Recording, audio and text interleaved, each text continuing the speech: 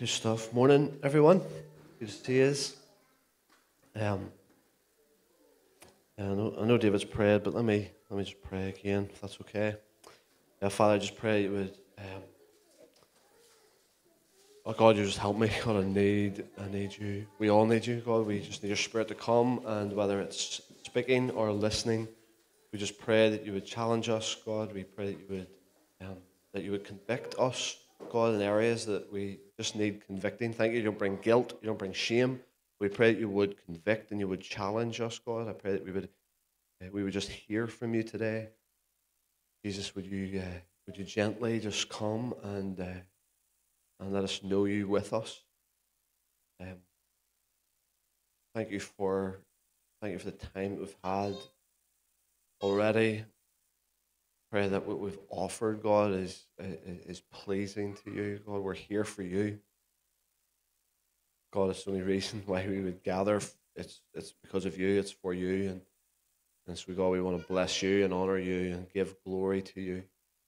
Um, so God, I pray that you'll be with us. Be with us, God. God, whatever the inevitable, God, we can say this every Sunday, but inevitably, God, there is such pain and confusion, God, and there is uncertainty and there's angst, God, that people have carried in with them this morning. And of all the times that that's understandable, it's now. But Jesus, we pray that you would bring your perfect peace in these moments of just being together. God, nothing even that I would necessarily say or nothing that would be sung, God, but just be being together and you being with us, God, that would just be enough for people today. God, you make us incredibly conscious of your nearness, God. In Jesus' name. Amen. Let me go straight to Luke chapter 2. Verses I think that most of us will be familiar with. If you've grown up with this, if you've grown up with a Christmas story at all, you will know these words. The shepherds, there were shepherds living out in the fields nearby, keeping watch over their flocks at night. An angel of the Lord appeared to them, and the glory of the Lord shone around them, and they were terrified. But the angel said to them, "Do not be afraid. I bring you good news of great joy that will be for all the people." I'm not going to speak on this morning, but I'm just struck by, sometimes we finish off, I bring you good news of great joy. But it's good news of great joy for all people.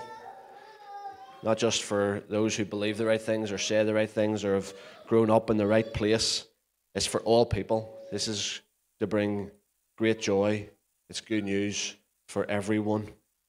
Verse 11, today in the town of David, a Saviour has been born to you. He is Christ the Lord. And this will be a sign. You will find a baby wrapped in cloths, lying in a manger.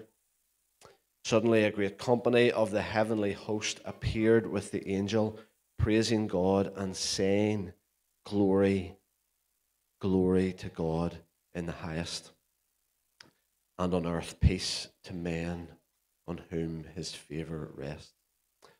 I'm actually not going to spend a lot of time in Luke chapter 2, but we couldn't be in the third Sunday of Advent and not read some part of the Christmas story. But it's just been this idea of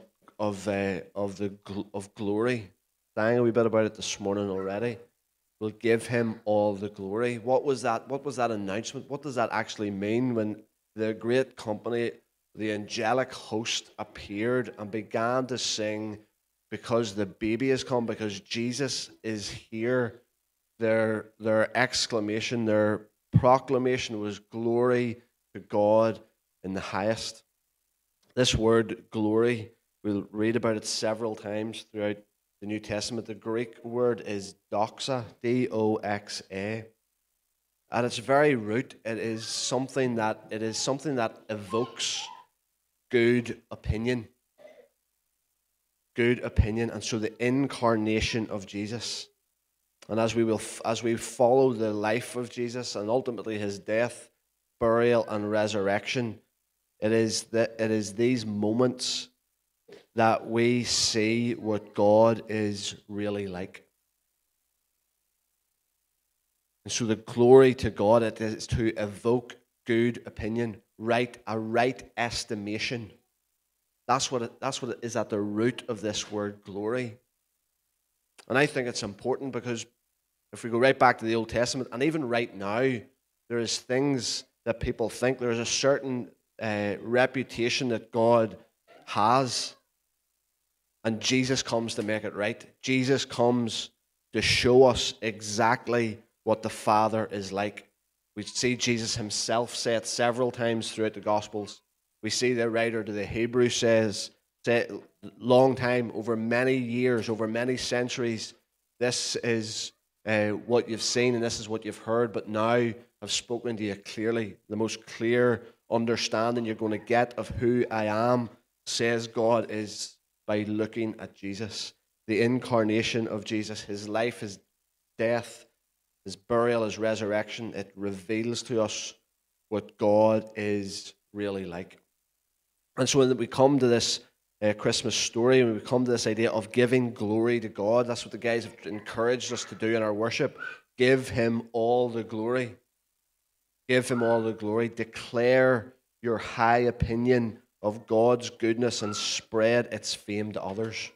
I can't remember where I read that, but that is the definition of somebody, this idea of giving God the glory. Declare your high opinion of God's goodness and spread its fame to others.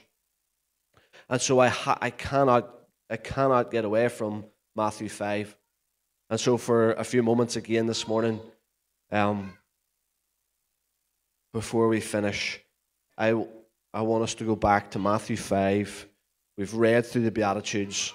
Really grateful to David, who brought us wonderfully through this idea of transformation. Neville did an incredible job last Sunday, and I'm going to bring us back once again to Matthew 5, verse 16. Let me give you it. 2 weeks ago, I was in Matthew 14. Matthew 5, verse 14 says, "You are the light of the world. A city on a hill cannot be hidden. Neither do people light a lamp and put it under a bowl. Instead, they put it on its stand, and it gives light to everyone in the house. In the same way, let your light shine before men, listen, that they may see your good deeds and give glory to your Father in heaven."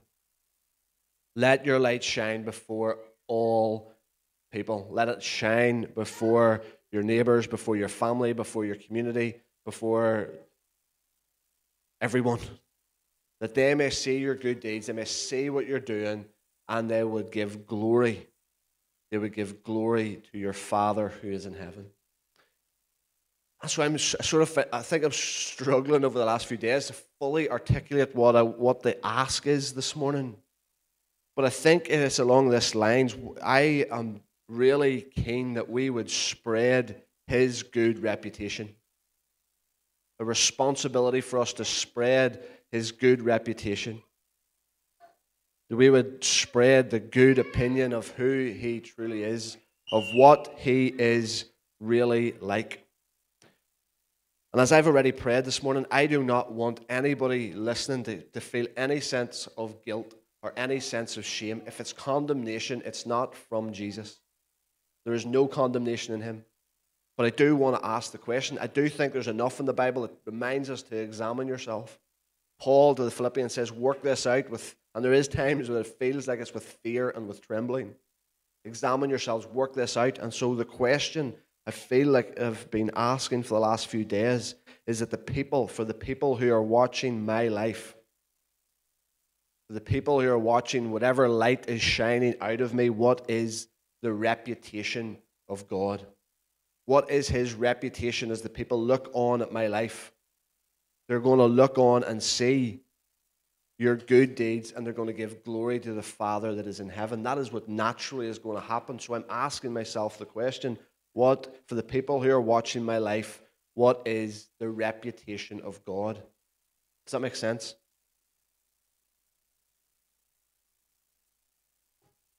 Based on how you have loved this week, based on how you have forgiven this week, based on how you have received love or even received forgiveness, based on how you have seen the oppressed, how you have seen and heard the marginalized, how you've sought the good in people, that would be that should be our default position. You automatically will seek the good that's in people. So based on all of those things, and there's many others, what has been the reputation that you have celebrated or that you have spread? What has been the reputation that you have celebrated based on how you have loved and forgiven, based on how you've seen the oppressed and listened to the marginalized? What has been the reputation that you have spread? And it feels like that is mainly what I'm going to keep on saying, maybe in different ways this morning. But for a few more minutes, just keep with me if you can. I think I have thought that by giving him glory was producing really high quality pieces of content. And so when it comes to this Christmas season, all of that has been stripped away from us. Putting on a really good Christmas performance, putting on a really good show. It's those things that I think that is what's going to give him glory. When we get all our musicians out, when we get our best singers out, and we lift the roof off the place in worship, that's what's going to give him glory. But we can't even do that at the moment. But I still think there's something within us throughout the year that thinks giving him glory is going to be our highly produced pieces of content. Or giving him glory is whenever we prove a point in an argument. Or we give him glory when we've won an argument with somebody about something that we've read or discovered in the Bible. Sometimes I think we think it's the information that we've gathered that's going to give him glory. It's being right about certain things that's going to give him glory, proving a point, winning an argument. See, for these people that whenever Jesus came, and we see it in the life of the disciples, we see it in what the disciples think, we get an insight into where they're at. They thought, and everybody else thought, it's why he ended up going to the cross. They thought that Jesus would come and overpower.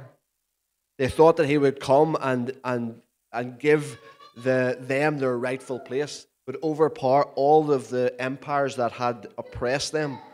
That he would come and destroy and set up this kingdom that they thought that a proper king would set up.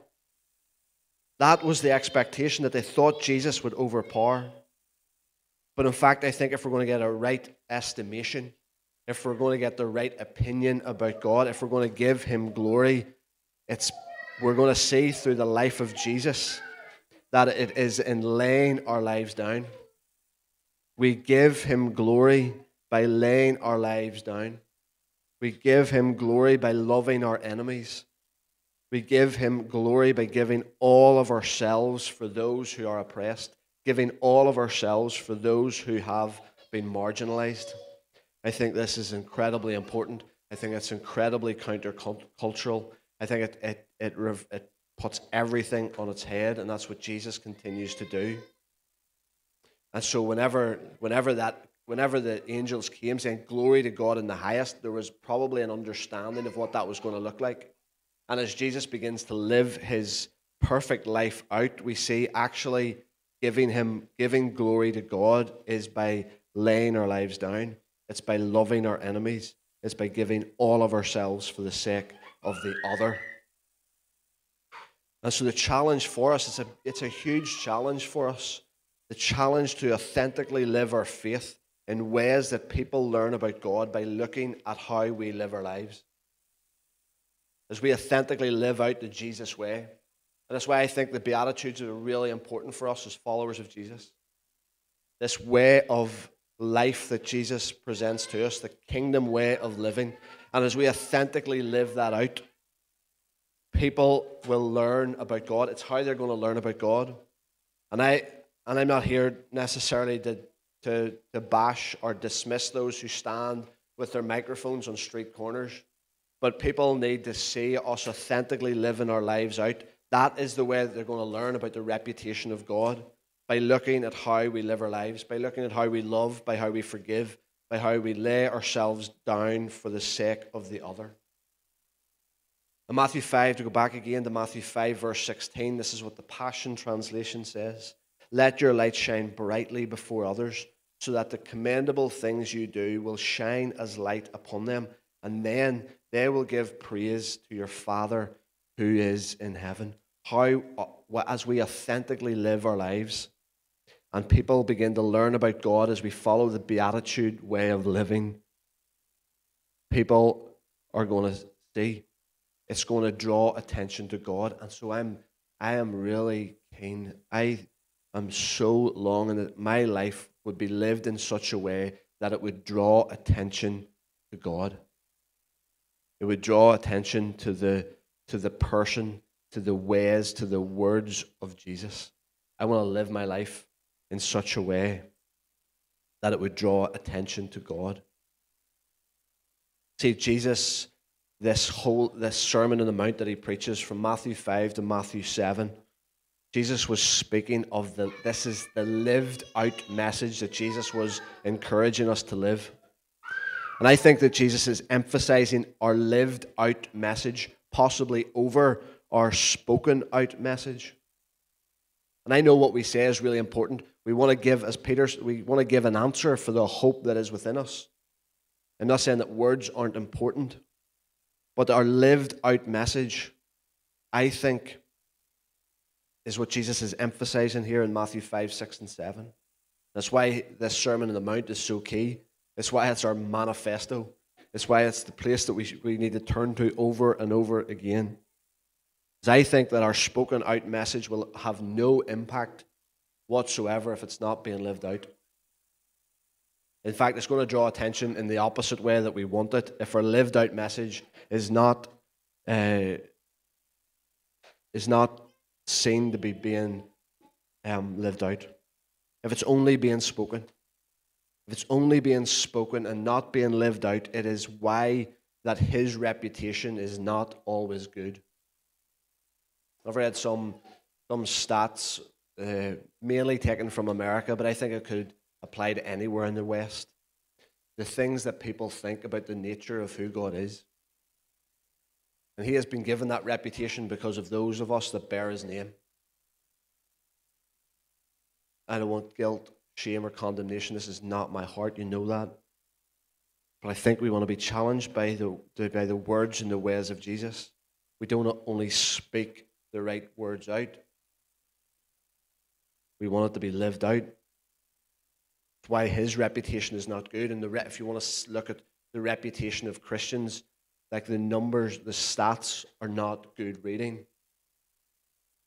The high percentage of people that watch on at us living our lives, many will say, a high percentage will say that we're judgy, that we're hypocrites, that we're homophobic.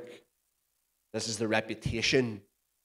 And maybe maybe that you feel like that is unfair, but that is what increasing numbers of people are saying about the reputation of people that are following Jesus or people who call themselves Christians. I've been struck this week by the words of Origen.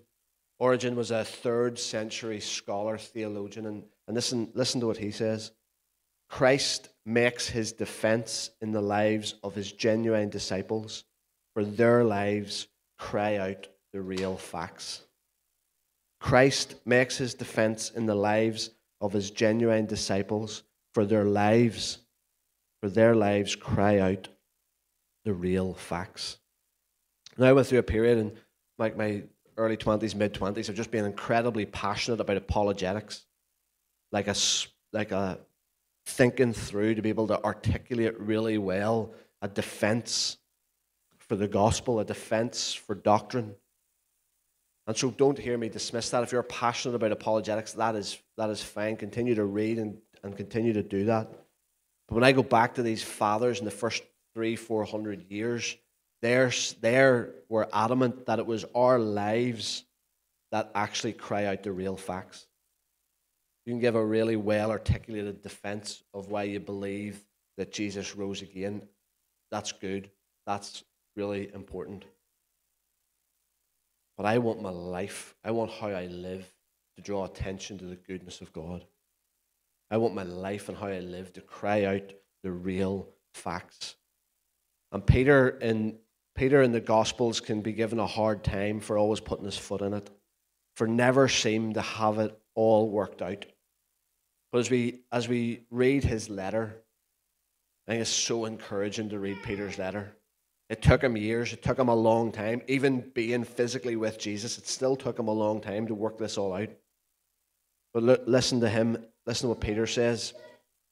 1 Peter chapter 2, verse 11 and 12. Dear friends, I urge you, as aliens and strangers in this world, to abstain from sinful desires which war against your soul. Live such good lives among the unbelievers, that though they accuse you of doing wrong, they would see your good deeds and glorify God on the day that he comes. Peter is saying the same thing. Peter got it, that it was in how we live out our lives.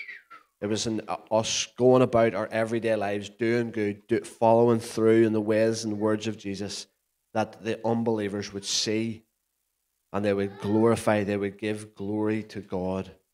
Give glory to God on the day that he comes.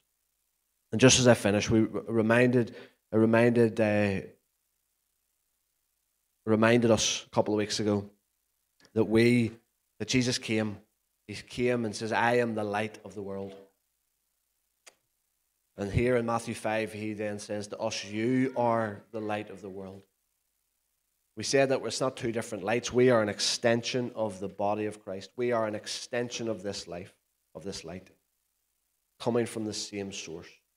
We're an extension of the body.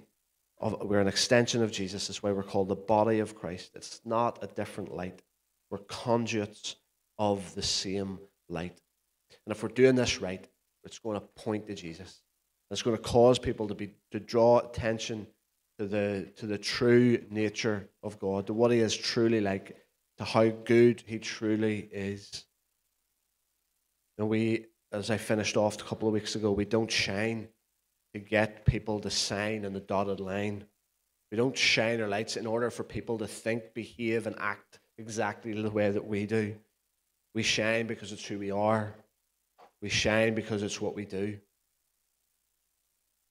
And I think when people see his followers' good works, they will naturally give glory to God. And so again, to continue to ask you the same questions I have been asking myself. Is it possible that we have isolated ourselves as Christians, that our lived out message is not being heard by many people? Have we perhaps isolated ourselves as followers of Jesus, that this lived out message that people need to see, is it not being heard by many? I'm asking myself the question, is it not being seen? Why are we not seeing more of what's supposed to naturally happen if we take Jesus seriously? People are going to see your good works and they're going to give glory to your Father who is in heaven. Is it not being seen because we are hiding under a basket, as it says in Matthew 5:16? Are we hiding under a basket that our light is not shining for the others to see? Are we hiding under a basket, or to put it in our context now, are we hiding behind our four walls? And so maybe this is being provocative, but rather than putting all our energy into why we are not getting back to church, we're being persecuted because we can't get back into the four walls of our building, rather than putting all our energy into that, what about putting all of it, putting as much of it as we possibly can into loving our neighbours really well, to loving those around us really well over the next couple of weeks? Like, what sort of experiment would that be, as we think of our energy levels, what we have to give to, rather than getting involved in all the conspiracies? And part of me feels a responsibility to address some of that, but I'm not going to do it this morning. But there is some absolute filth, there is some nonsense that is being portrayed over social media. And what about if we decided that we were not, for the next couple of weeks, we were not going to put any of our energy into conspiracies, into idle arguments, into idle nonsense? What would it be like if we put all our energy into loving our neighbours really well? Because that's the only way they're going to see.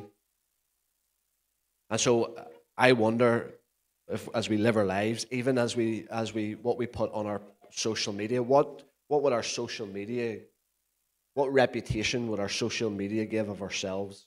What reputation would it give of the one that we serve, the one that we follow? I think these are really challenging questions. These are things that I'm confronting myself with.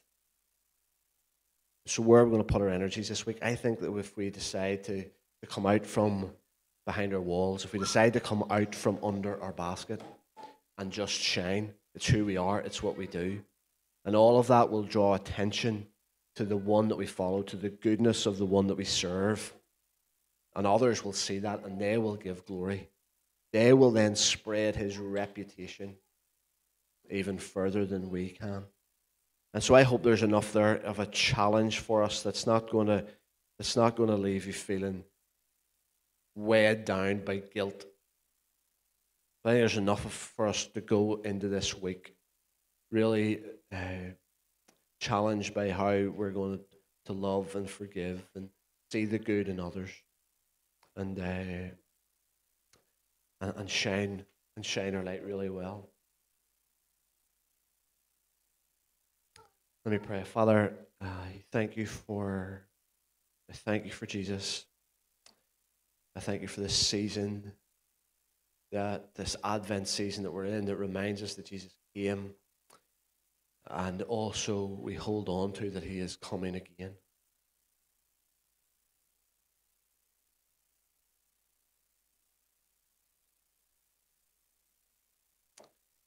Father, I thank you for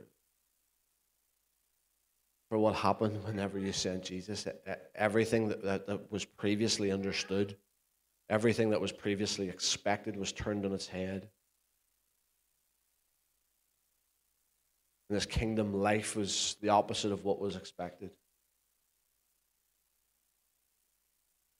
Giving glory was possibly the opposite of what people expected.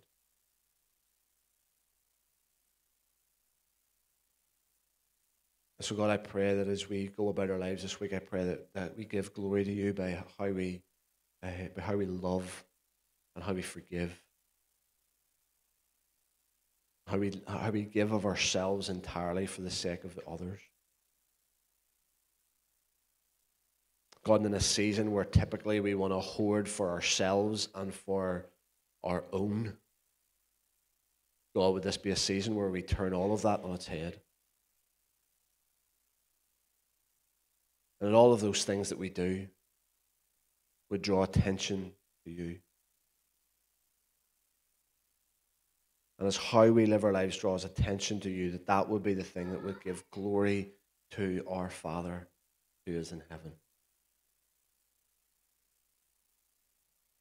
So Holy Spirit, will you come and empower us to be ones that will be true conduits of the light and the life of Jesus.